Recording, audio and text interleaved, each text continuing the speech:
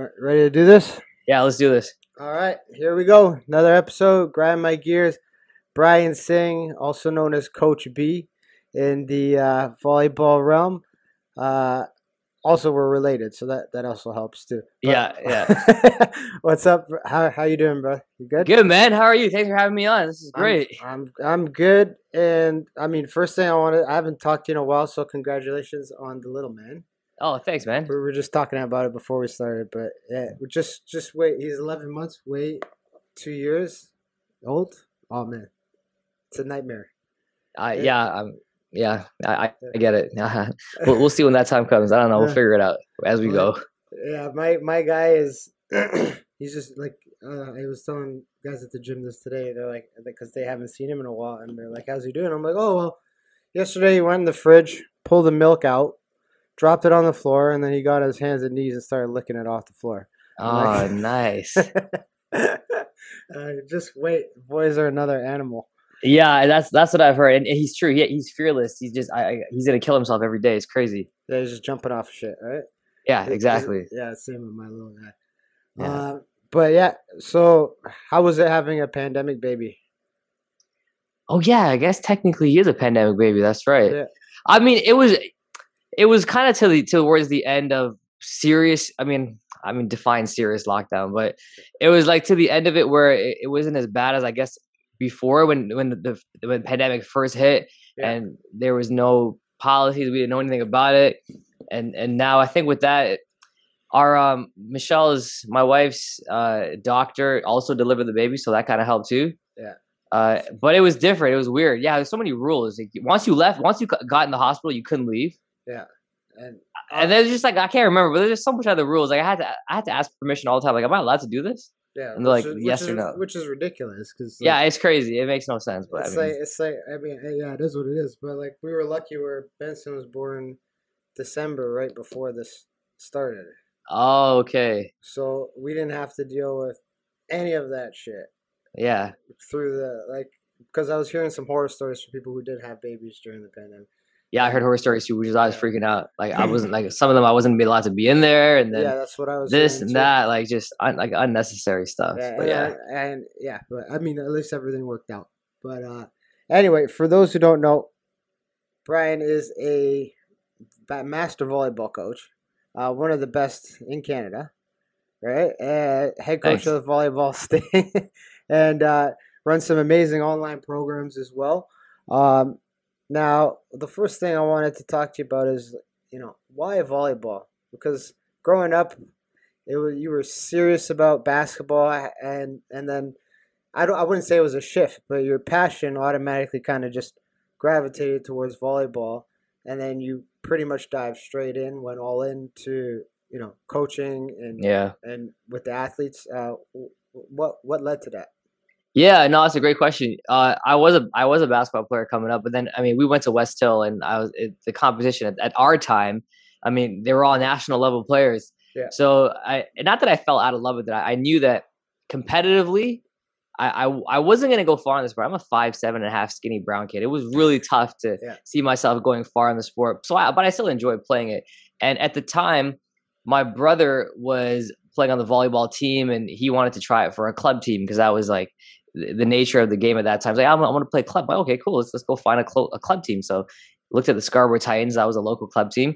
We went in, and he made the team, and I was like, oh, this sport seems kind of easy to coach. Like I could probably help out. Yeah. So I started helping out at the elementary school, and I was like, oh, this isn't bad. And I just started learning, and I realized that, well, this thing's pretty cool. Like there's a lot to learn about this sport. Yeah. And then I became kind of like basketball. Like when you really love something, you become obsessed with it. So then I wanted to really learn everything there is to know about it because I'm a competitor. So when I step on the floor, I want to make sure nobody beats me. Well, you're an addict. You're an addict to learning, right? It's the same thing as me. It's like growing up. When I got involved in martial arts, everyone would be like, "You're addicted." I'm like, "Yeah, I'm fucking addicted. It's addicting." Right? Yeah, that's right. And you just want to win, right? Especially competing against somebody else. Like you don't want to lose. So, I started learning. I went from elementary school to coaching high school, my former high school. I started coaching there, and then I got the opportunity to coach club. And then from there, again, keep learning. And then I ended up training some national level players, which was kind of cool. I got a little bit on the national stage in terms of people who knew who I was. Yeah. And then the college job opened up. And I actually didn't apply for the college job because I thought I was underqualified. And at the time, I think I probably was. Yeah. But I guess they didn't find the right fit. And then it seems like one of the players that played on the team was coached by me, and he put my name in the conversation. And so the AD reached out to me and said, "Would you be interested in applying?"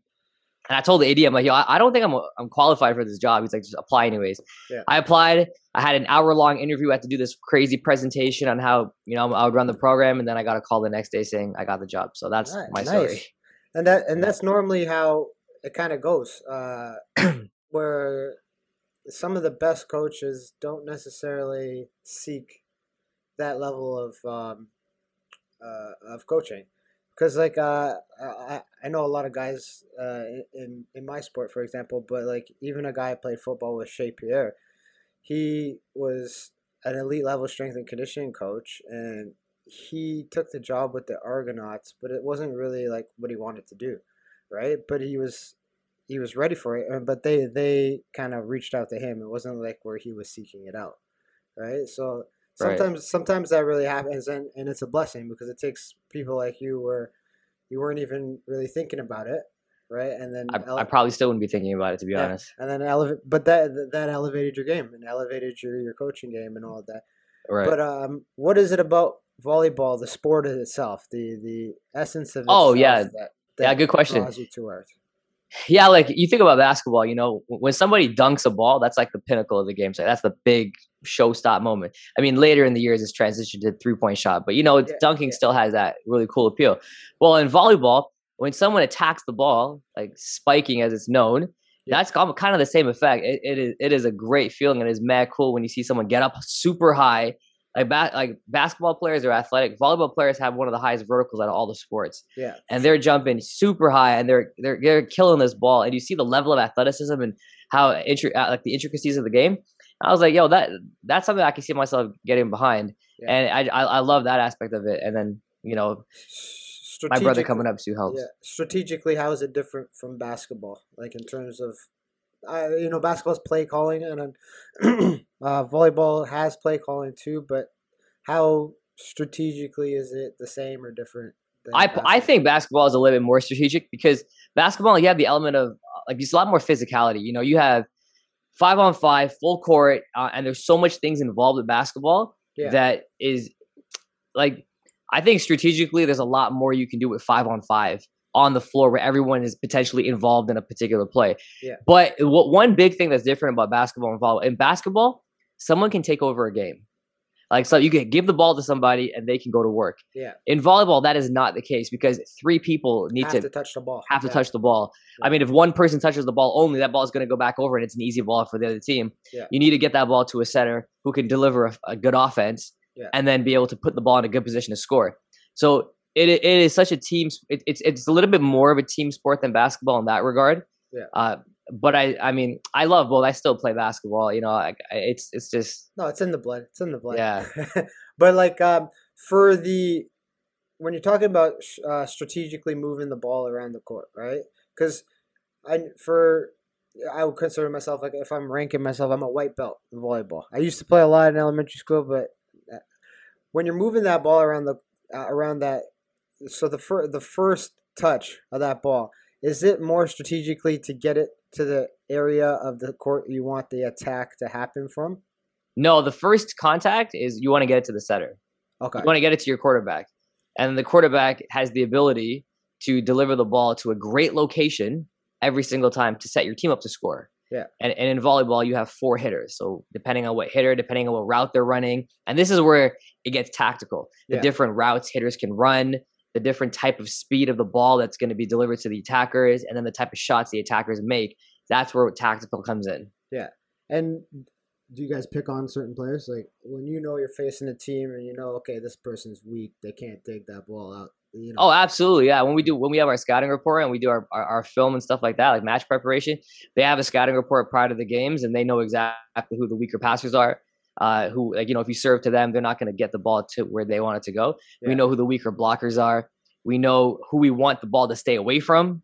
Yeah. So yeah, all that comes into the scouting report. Now, is it generally the tallest guy you want to keep it away from? No, not necessarily. Like at our level, I mean, all the guys are across like 6'4" to 7. 6'4" to 6'9". It's not the taller guy. It's who can convert. The guy that's converting the most on the other side, like who's attacking the ball at the highest clip, highest hitting percentage. Those are the guys you want to keep the ball away from. Yeah, and is it physically intimidating when you get, like, if say you have, I mean, I know all of them are tall. Like, you're talking about a 6 foot average, 6'2" average. Do you notice some of your players still getting intimidated by just size and height? Absolutely. Yeah, we lost in a quarterfinal match this year to the number 1 team in Canada, and they were huge. Yeah. It was the first time our guys played against a team that big, and not that they'll argue they weren't intimidated, but they definitely were. Yeah, even if their skill level was higher, like it's that Space Jam effect. You know what I mean? Where you see you're like, oh, fucking the Monstars. Oh shit. Yeah, exactly. And it just even if it's for a second, it takes you off your game. I mean, that happens in fighting too. Like, sometimes I'll stare across from the guy. I'm like, oh shit. Even if he's like a thickly muscled dude, like, damn it, what am I about to? And then I mean, it does have an effect, but like for each sport is a bit different. But volleyball. Now, what is it like for the speed of the game as you go through the ranks, like from high school to rep to the collegiate level to Olympic level? How, like, like when you talk about, NFL football, from high school to the pros, or from college to the pros, it's not necessarily about who's stronger or who gets stronger or fitter in that time. It's about speed. The speed of the game is different. What do you notice from the level that you're coaching at, the collegiate now, to the Olympic level in terms of speed? How different is the speed of the game for? Well, you hit it on the money. The speed is a lot faster. Like, the tempo of the ball when it comes out of the setter's hands is super fast. The biggest thing with pro ball and collegiate level is physicality is a factor. Like, guys are bigger, guys are stronger, so they can serve at higher speeds. Yeah. If a guy's serving at 120 kilometers an hour versus at the collegiate level where you get like the 90s, that's a big difference. Versus, if also the physicality of the game is significantly higher at the pro level, meaning when the ball is put along the net, they can utilize the block to their advantage. They can go harder. They can hit harder. Yeah. If you're digging a ball that's coming at you a lot slower, it's a much easier dig versus the ball that's coming at you a lot faster. Yeah. So I'd say that's the big thing. The speed and physicality at the next level is tough. Do you find a lot of collegiate athletes struggle with that transition if they want to make that jump?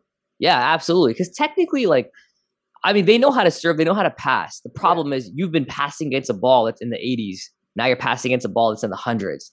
It's a different game. So for this sport in particular, what does the athlete need to do? Like, say once they graduate and they're deciding, okay, I want to pursue this professionally, but they're a bit slow, right? Which there's only a handful that come out of collegiate sports that are ready for pro sports. Even if the skill wise is there, they're just physically not ready. What can an athlete do coming out of collegiate volleyball to put themselves in that pro/Olympic level physicality that you're talking about? Well, the one thing is you can't teach size. So if you're at a under 6, you're at a disadvantage right off the back. It's going to be very, very hard. The genetics, right? Yeah. So even 6'2", 6'3", like, it's tough. You could do it, but it's tough. Yeah. So if you can't teach size, the only other alternative is you got to do is you have to increase your vertical jump, and you got to get more physical. Yeah. You have to be able to convert. Like, if a setter sets you the ball and you can convert at a high clip, then you'll be of value. But if you cannot, you can't when I say convert, I mean put the ball away. You can't put the ball away, then you're of no use. Yeah. And the alternative is the libero position tends to not factor in height as much as other positions do because you're not playing on the net. Yeah. So at the libero position, where that's a defensive specialist, your job is to pass and play defense. Yeah. If you can do that at a high level, then you have a shot. Yeah. And physically, like, we're talking about athletes who are 6'4", 6'5", generating a lot of like you said, vertical. And I know you have a big program to help athletes develop that. Without giving away your secrets, how do you how do you first like take a high level collegiate athlete, high level rep athlete, and say they want to get, well, what's one of the first 2 or 3 things you look at to increase that vertical to put them in that Olympic/pro level? Yeah, I know. I can tell you really simply. When normally people that if you've never been taught how to jump, you don't know how to jump efficiently. Oh yeah. 100%. So you got to learn how to jump efficiently. So my vertical jump program composed of 3 phases. Phase 1 is technique. So teaching your body how to jump. How do you manipulate your speed? How do you manipulate your posture, your breathing?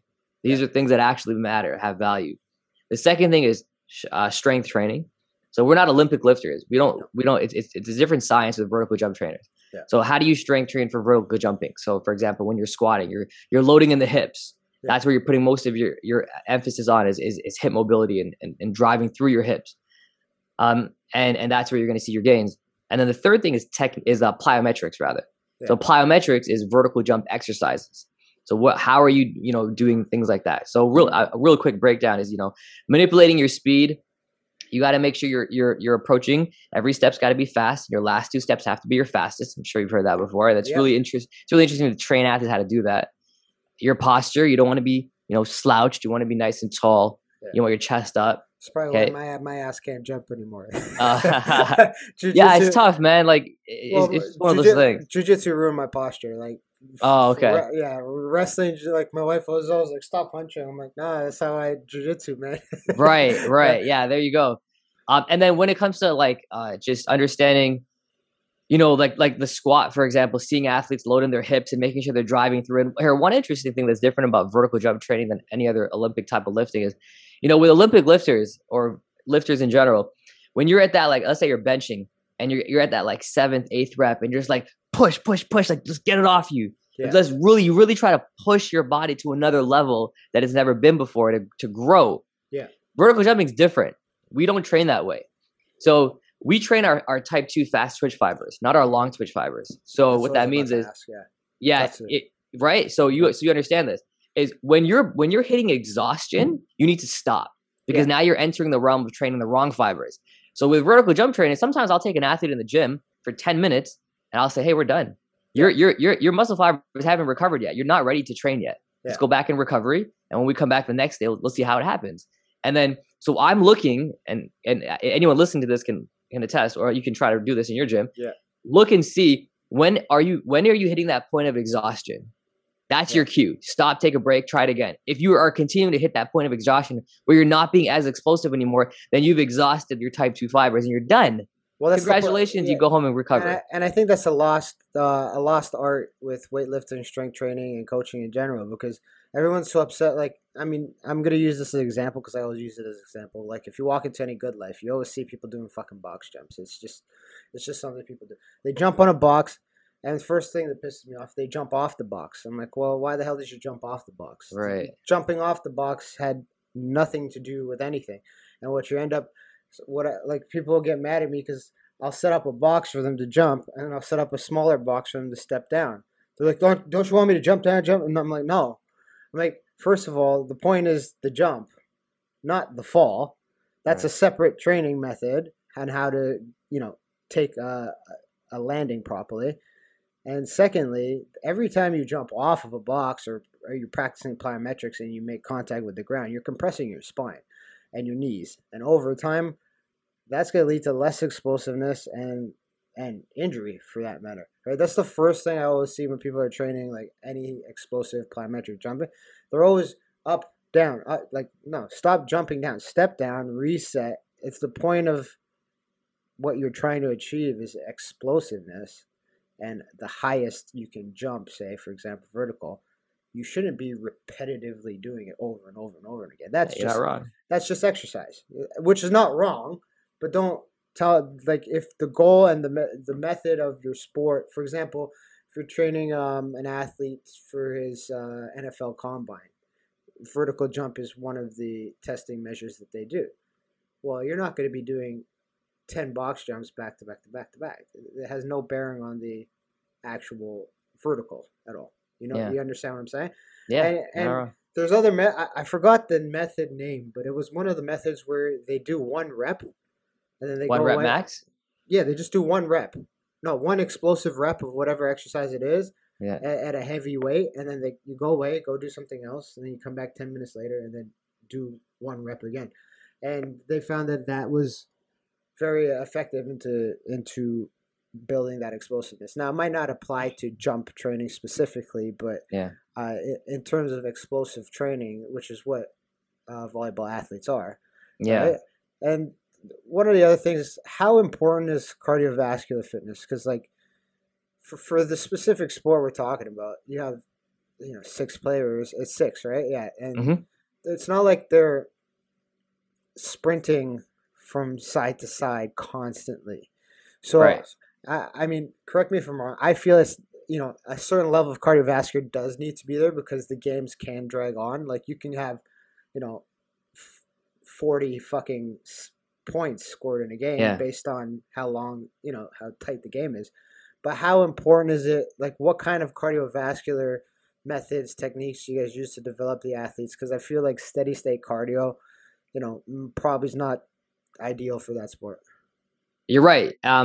We don't spend too much time with it because they get it during their training. Yeah. Like they get it during our like team drills and things like that. We don't have a specific time where we're like, all right, we're going to work on your cardiovascular system here because it's quick burst. Yeah. It's all quick burst.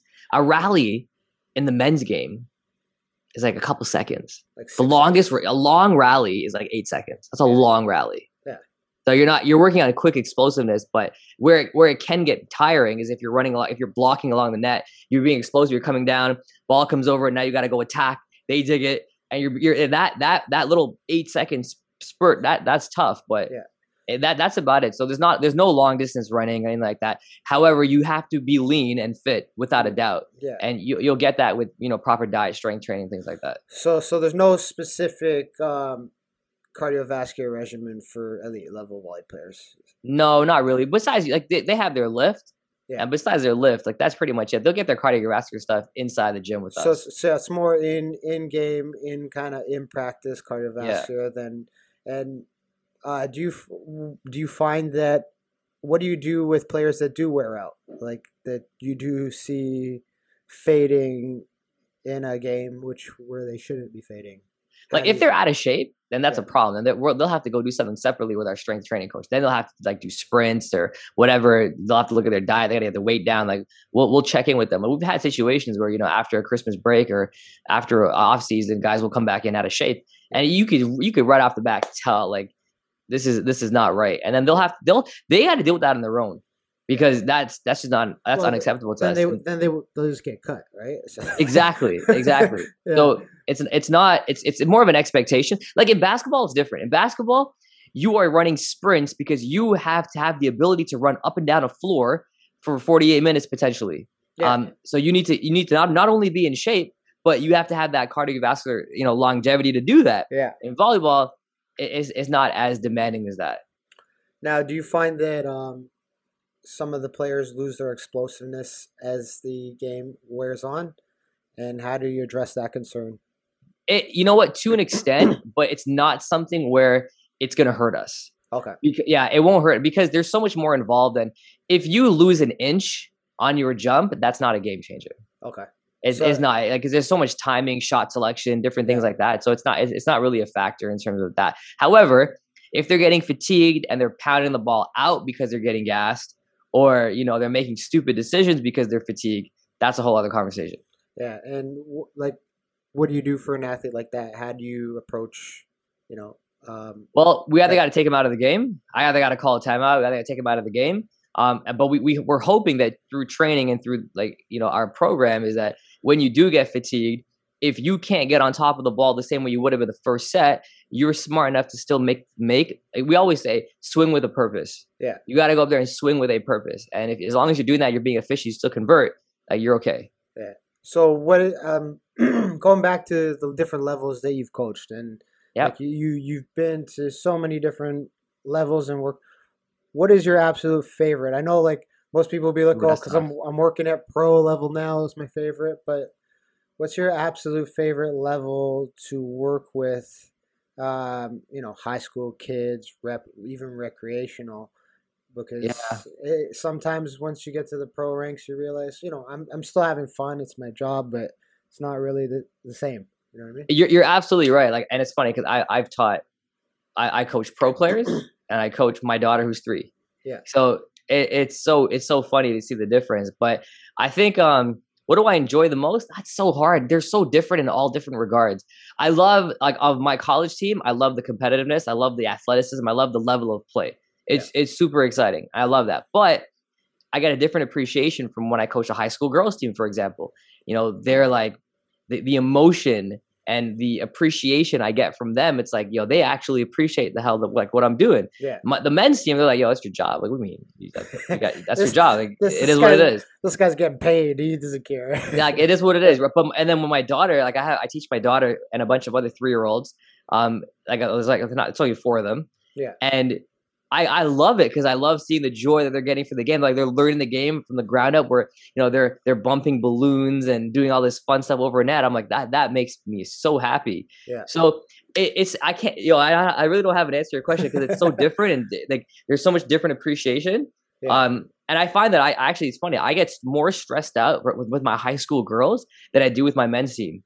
Really? I don't get stressed out on my men's team. Like, I know we have a plan, we're gonna do what we got to do, but I know that at the end of it, they're going to be fine. My girls team, I know they're sweat, blood, and tears. Like, they're doing it for themselves, for their coaches, for their parents, for their like, they're doing it. Yeah. It's a different vibe with the girls game than it is with the guys game. Well, I feel like too at at that level, the athletes have a little bit more to play for, right? Yeah.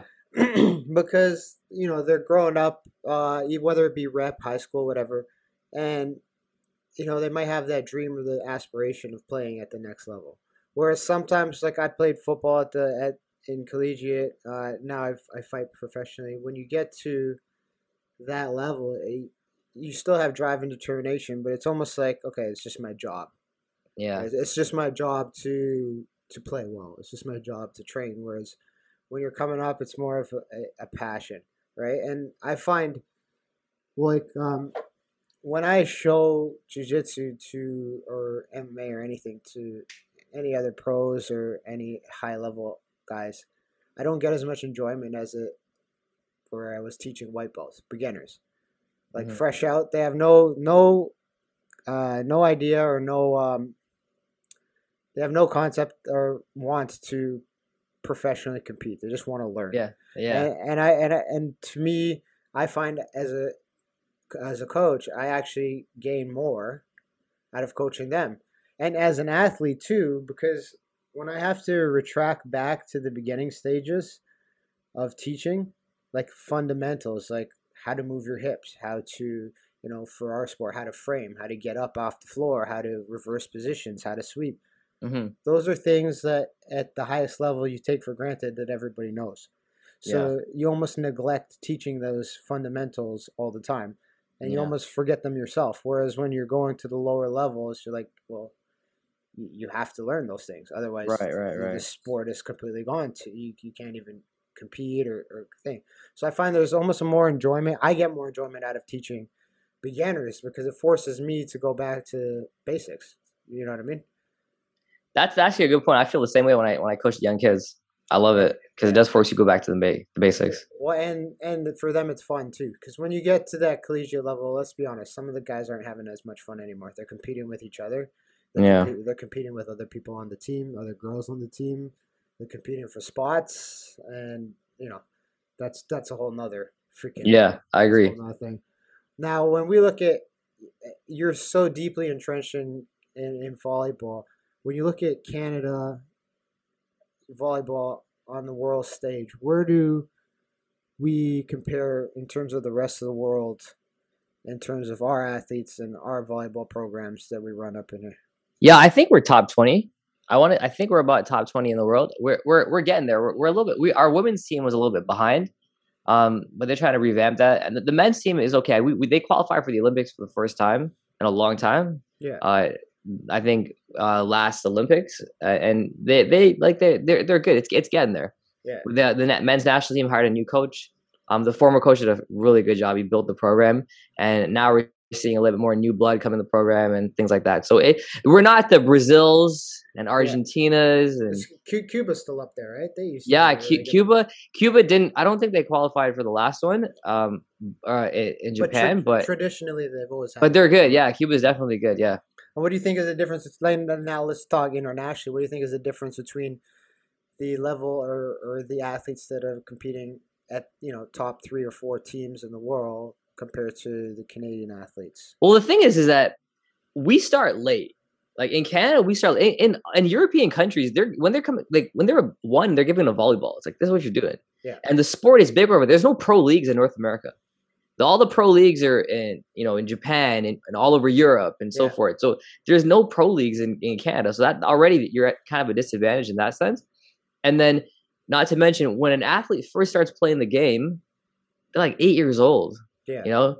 Not to say that's too late, but when athletes are over there they're playing like 2-3 years old. They're getting used to it. Yeah, it's no different than the evolution of like mixed martial arts, for example, because when it started blowing up, it was more older guys. Like they started when they were like 14, 15, and as time went on in the evolution of the sport, you're seeing people like, they're becoming black belts at, 16 years old sometimes, which, that's another conversation. I don't always agree with handing those out.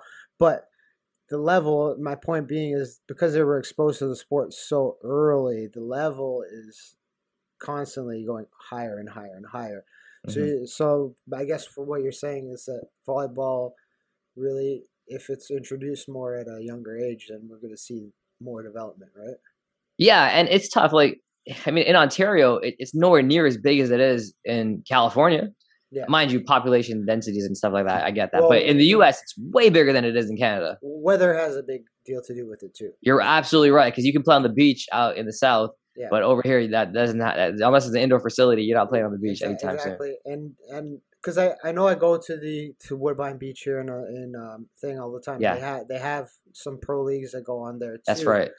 But unless you have an indoor, beach facility, like, do they have those in Toronto? Yeah, there's a few. There's a few of them, but they're not like the fact that I even had to ask you shows that they're not. It's not like you can drive. Oh, look, that's an indoor beach volleyball place. Like, right. And it's different. It's not like basketball. Basketball, you get a hoop, you're good to go. You play by yourself on the driveway. You can't do that with volleyball. It's not. There's no hockey. You get a net, you play on the driveway. You can't do that with volleyball. So it's tough. Yeah, you need a team, and you need a group of people to play. You can't. Yeah, you need at least 4 to like set up something. So in terms of Canada's athletes compared to who won the Olympic gold last time for volleyball? France. What would Canadian athletes on that level need to do in order to aspire to beat a team like that's France? Tough. You know what? I gotta say, like all 8 teams in that Olympics were really good. Yeah. Like they were all really pretty much equal. I think it came down to errors. It came down to errors. It came down to experience, a little more experience on that level. Because on our men's team, we don't have a lot of Olympic experience. Yeah. So it came down to a little bit of experience, and honestly, there some of the best players in the world are not Canadian. Yeah. So that when you have really, really good players like LeBron James, Jordans, etc., like they're going to be, like on France, for example, they have one of the best volleyball players in the world. Yeah. So it is what it is. Yeah. And now, what is the rule in terms of like I don't know that's why I'm at. What's the rule in terms of competing professionally on like the tour, the beach volleyball tours or whatever, and then competing for like your country or locally? Well, nothing happens. You go compete. The seasons are now finishing up overseas. Okay. So the pro seasons are all finishing up now, and the Olympics and all the summer games and all that stuff happen in the summer. So after they finish with their pro teams, if they make the national team, if they're invited to try out or invited to be on the national team, the guys will have a choice of doing that. If they don't, they have the summer off. Now, what's the pay like for those athletes? Is it enough to make a living, or are they? Well, for volleyball, yeah, like volleyball, it's not a lot. Like here's what happens with volleyball. It's a little different. So when you go out to Europe, they pay for a lot for you. Like they'll pay for your housing, they'll pay for you'll have like a food allowance. They'll give sometimes they'll give you a car. A lot of situations they give you a car. They give you everything, and then you have your pay. But it's all 1 year contracts, 1 to 2 year contracts. So it's nothing guaranteed. No, it's not like a 6 year deal, whatever. And like you'll make like a $50,000-$60,000, you'll make like 50-60K as a regular athlete, which isn't bad.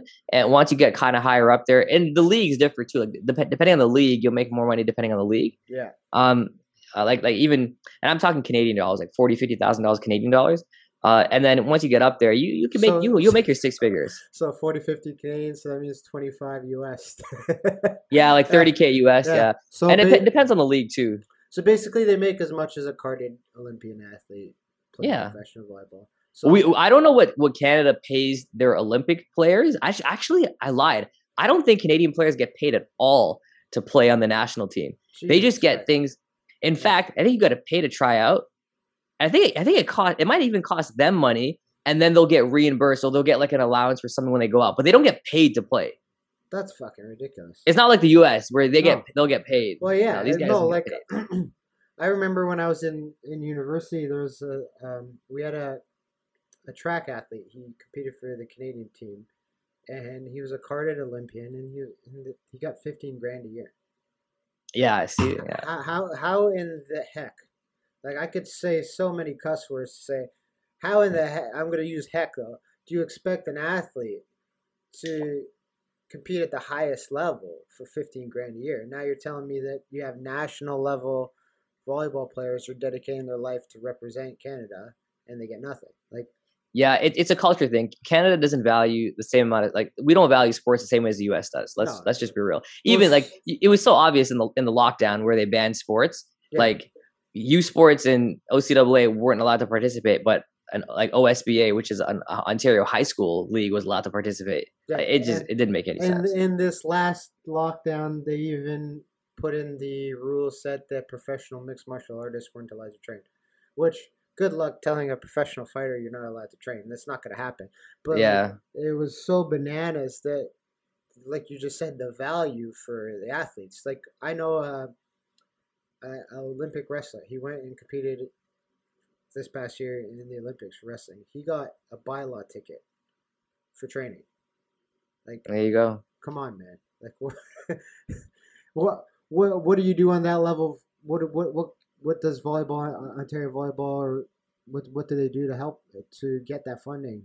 It's tough. I mean, with that, I think Canada has they have a fund that they like fund sports and things like that for the national team, so that's there for them. But it's not. You're not, if you're playing volleyball in Canada, you're not in it for the money. That's why you go overseas and play pro, right? You can make money playing pro overseas.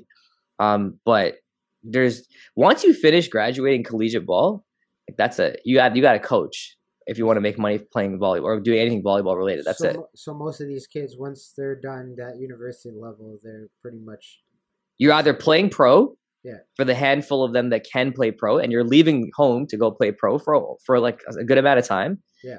And then if you don't play pro, you got to find a job. Yeah. Well, like most people. But, yeah. Well, but see, here's my issue with that. It's devastating for a kid. You know what I mean? To put in years and years and years of work, and for some of them, they need just one more opportunity, and they can actually compete at that level, right? It's not necessary that they weren't. You know how, like, when an athlete's not ready for the pros, but they take that extra year. And I'm trying to, like, the NBA has the developmental leagues. Yeah. You know what I mean? And they take that extra couple years and play there, and then, they might get the call up. Or I think we have the 905 team and stuff like that.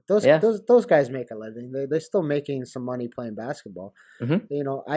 I honestly believe for sports like volleyball, they need to do that because there's no money in it.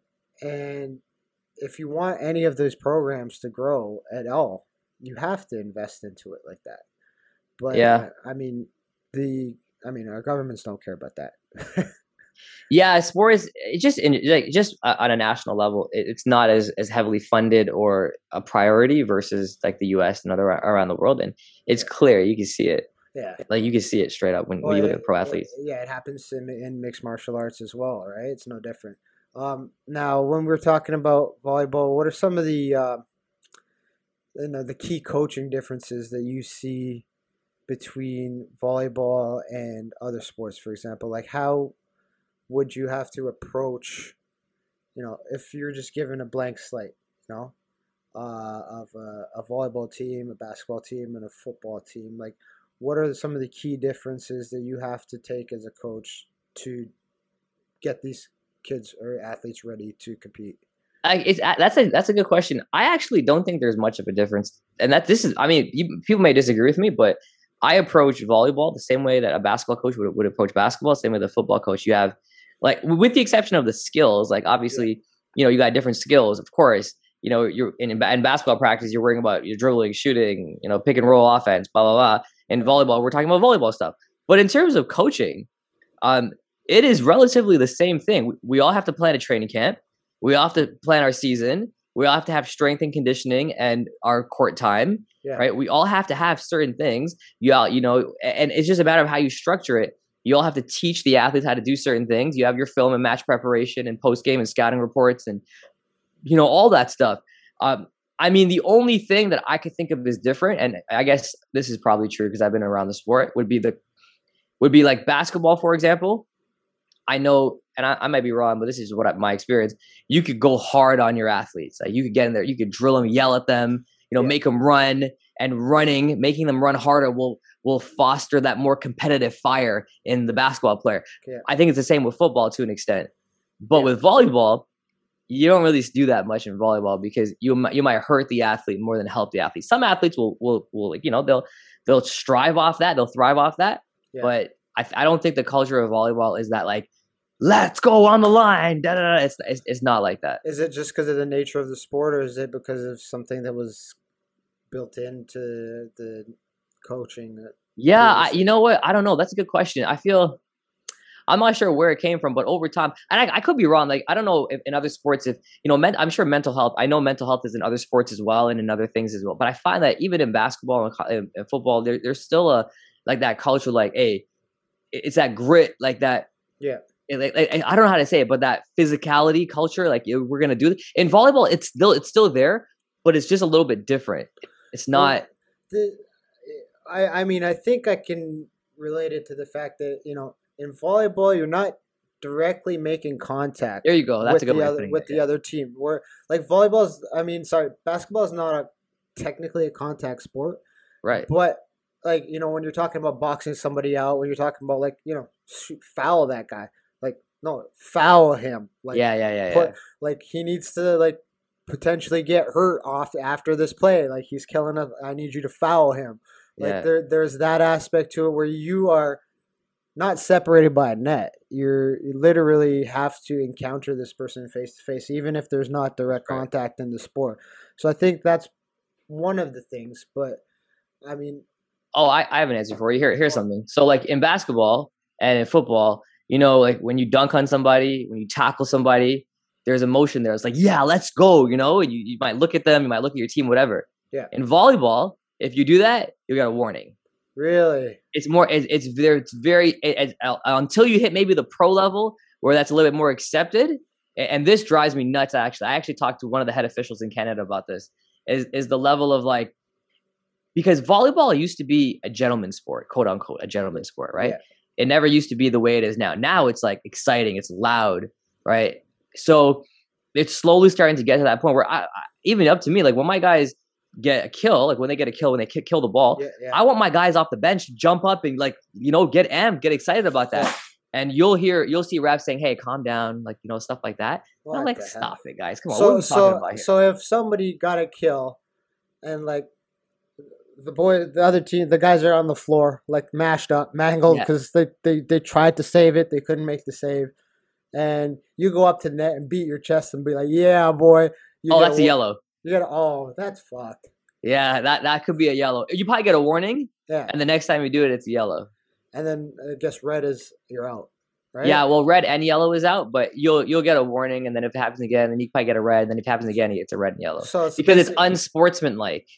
That's not unsport. That's pussification. That's pussification, right? It's called competitive sport. So that's what I think. It was like I think it was either swimming or volleyball in this last Olympics. I don't remember. It was the Australian coach, and the athlete won. I think it might have been swimming, but the relation is the same. The athlete won, and the coach. The camera goes on to him, and he's like pounding his chest, and he's like, and everyone was like, "Oh, that's toxic masculinity." I'm like, "What the fuck are you talking about? That's called emotion." He's freaking amped that his girl won the fucking race, or like, and so that's probably why that culture is passed down over the years through volleyball. Like, hey, mellow it out. Yeah, when I see refs, it's a pet peeve. When I see refs do this. Or like that, I right off the bat go and talk to them. I'm like, no, we got to stop this. Well, as long as we're not being disrespectful in any way, fine, I'll say that. But if we're being competitive and we show some excitement because we did something great in our sport, that's what makes a sport a sport. Yeah, we need to, competition. That's why you're doing it, to compete. Yeah, exactly. So if someone made a kill and say the other guy was at the net and he just slammed it right over his ass and he stared his ass down. They give him a warning for that? You got a warning for that, yeah. Oh, no. I know, it's ridiculous. I can't. Basketball is getting to that point, too, now. You see a lot of guys getting texts for... I mean, they're letting it go a little more in the playoffs, but actually, basketball is not nearly as bad as volleyball. Volleyball is worse. But even sometimes in basketball, when a guy dunks on somebody and he stares him down, if he does it long enough, he'll get a tech. That's so stupid. And it takes away from the sport, but it also takes away, like, when you limit athletes like that, it actually takes away from the competition, right? Yeah. Regardless of if it's a male or female, like adrenaline is high, and when it's pumping, and you have two athletes competing against each other, or two teams competing against each other, and you let that go, that's when you actually start seeing magic happen. That's when you see like real, like one of the things I love about hockey is like when you get overtime hockey, and they tend to in the playoffs especially let things go a little bit. Like they let they won't let all penalties go, but they let a hard hit that normally in the first period, they might call it in over that. To me, that's one of the most exciting sports is like playoff hockey, where they kind of let them play. You know what I mean? Or even NFL football, where they back off. Like every time someone touches, let's pass interference. Yeah. Right? No, like if you like break it down, it's not actually a penalty. You just let them be physical with each other to a point where no one's getting hurt, obviously. But I mean, I don't understand why you wouldn't let that happen in volleyball. Nobody's physically hurting each other. It's not a contact sport. Like you should just. Shit, you should be able to scream and yell at someone across the net, and if they can't take it, too bad. Yeah, especially where there's a net blocking you. Yeah. I mean, come on, guys. What are we talking about here? I agree. Do you find that changes the mentality? Like, what I'm trying to get, like, do you find that there's volleyball athletes have an ego that gets suppressed by the rules of the game? It's sometimes not so much, because we're so used to that. Like they know it, like they know what's going on, so it wouldn't suppress them at all. But it's just annoying. Yeah, it's just super annoying. And I tell my guys, I'm like, we actually have a conversation at the beginning of every season about like what you can or cannot do on a celebration. Yeah, and I mean sometimes my guys take it like a little excessive, but it's never disrespectful, and we're fine. If I get a warning, I'll tell the guy, listen, the guys are fine. I'm like, listen, it's fine. You keep doing it. Speaking of egos, what's it like in the volleyball realm from collegiate level? Like, do you have to sometimes talk some of these kids down? Like maybe they think they're bigger than the team. And in any sport, at the collegiate level, you have guys that they think they're the shit, and they come in and whatever. But it depends on the coach, how the coach does this. I've seen coaches have a horrible time with this, and you could tell right off the bat that player is able to do whatever the hell they want to do. Yeah. But on our team, I think this is really something I'm really proud of with our coaching staff. Is culture is a big thing. I mean, I know that word gets thrown out there a lot, but culture is a huge thing with us. Like we have a lot we don't tolerate, And if you cross that line, you get penalized, suspended, and or kicked off. Yeah. And we hold guys accountable. Now, for coaching, being a head coach at collegiate level, there's a little bit more to worry about than obviously professional, because these kids are still students, right? How do you find the balance between a player that might be a standout on the court, but a flunker in the classroom, to achieve that balance? Because I mean, in the U.S., a lot of that is masked. Because there's money involved with the NCAA, right? That's right. One of the most corrupt, evil organizations on the planet. That's another topic. But how do, on the Canadian level, because I competed in Canadian collegiate sports, you can't get away with it that much. So no.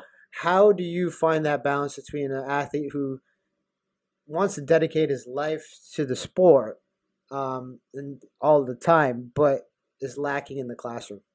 It's tough, and it's so hard because we can only do so much on our end. Yeah. We can have study sessions. We can talk to them. We have our one-on-ones at the beginning, middle, and end of the season. We're very close with the guys as much as we can. And I mean, I've had guys tell me, "Hey, coach, I'm fine." Like, "Oh yeah, school's great. No problem. I'm good." Yeah. And then I get the report from our coordinator. They went 0 for 4. They went 0 for 5. I was like, stupid. And there's nothing you can do about it. It's one of those things where you just try to when you recruit, make sure you're recruiting guys that are coming in, that's going to go to school. It's going to, do well in school. You're not just recruiting guys that are barely making it through high school, and that's why they're coming to you. So you got to be careful with that. And then you got to take it from there, man. But that's a never ending battle. There's no solution to that. That's going to be, every individual kid is going to be different, and you just got to work with it. Now, is there anything you guys do as a coaching staff, or is that kind of like it's out of your hands? You just kind of have to encourage them, but in terms of we have our study sessions, we have our follow-ups, our one-on-ones. We have a varsity coordinator who, meets with our players one-on-one periodically throughout the year to do check-ins and make sure that they need access to tutoring, they're there, that they have the support. But you're dealing with grown men, and these guys got to take accountability too. It's not like dealing with high school kids. It's easy. Yeah. You see them every day. I can monitor their grades. Yeah. I have access to their grades.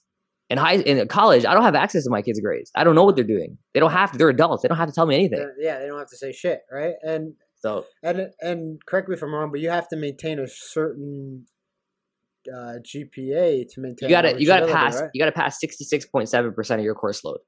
So to maintain eligibility. Maintain eligibility, yeah. Like, you'll still be in school if you get 50%, but you have to, in order to be an athlete to compete, you have to have 66.7. No, you have to pass 66.7. There's no GPA requirement. You just have to pass. In order to stay on scholarship, you got to get above a 2.0. It's like a C+. It's nothing. Okay. But in order to be an athlete, it's not that bad. In order to be an athlete, you just can't fail one course. Okay, that's not terrible. You can't fail more than one course. So if you fail one course, fine, but you can't fail more than one course. Well, that's still not terrible. That's pretty good. So you can get 50s and everything else and fail one course, and you're fine. Just pass. Just pass. Yeah, that's all you gotta do. Just pass. Now, what is these? I know that Canada's been lacking in this from my time, but I mean, it's been a while since I've left school. What is the scholarship programs like now, in terms of for coaches to attract athletes? Because do you get athletes from out of Canada to be able to come to? It's not very often, unless they're part of the international program. Yeah. And every school is different.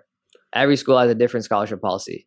Now, I mean, I am sure it's not secret, but what is your school's policy that gives you leverage to kind of recruit the best athletes? So in our league, in the OCAA, we're kind of limited, and the maximum allowance that we're allowed to give an athlete is $3,000, and that's mandated by the OCAA. Jesus Christ, that doesn't pay for tuition.